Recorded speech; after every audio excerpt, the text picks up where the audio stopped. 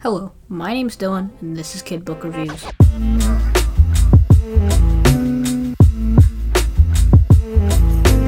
Often, I will be recording reviews of books for podcasts for kids and by kids. Today, I'll be reviewing a book I enjoyed so much I read it twice.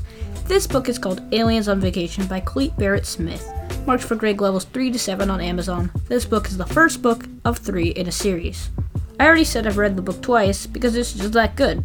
For a basic overview of the book, a 13-year-old boy with the nickname Scrub is forced to go away to his grandma's for the summer. When he arrives, he doesn't want to stay. Who would want to go to their grandma's in the middle of some boring town for the whole summer? After spending a bit of time there, he learns about the true secrets in the wall of grandma's house.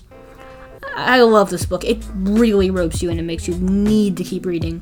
As I said earlier, it's the first book in a 3-book series. I'm super excited to read the next 2 books. Amazing book, awesome story, great author. I highly recommend it.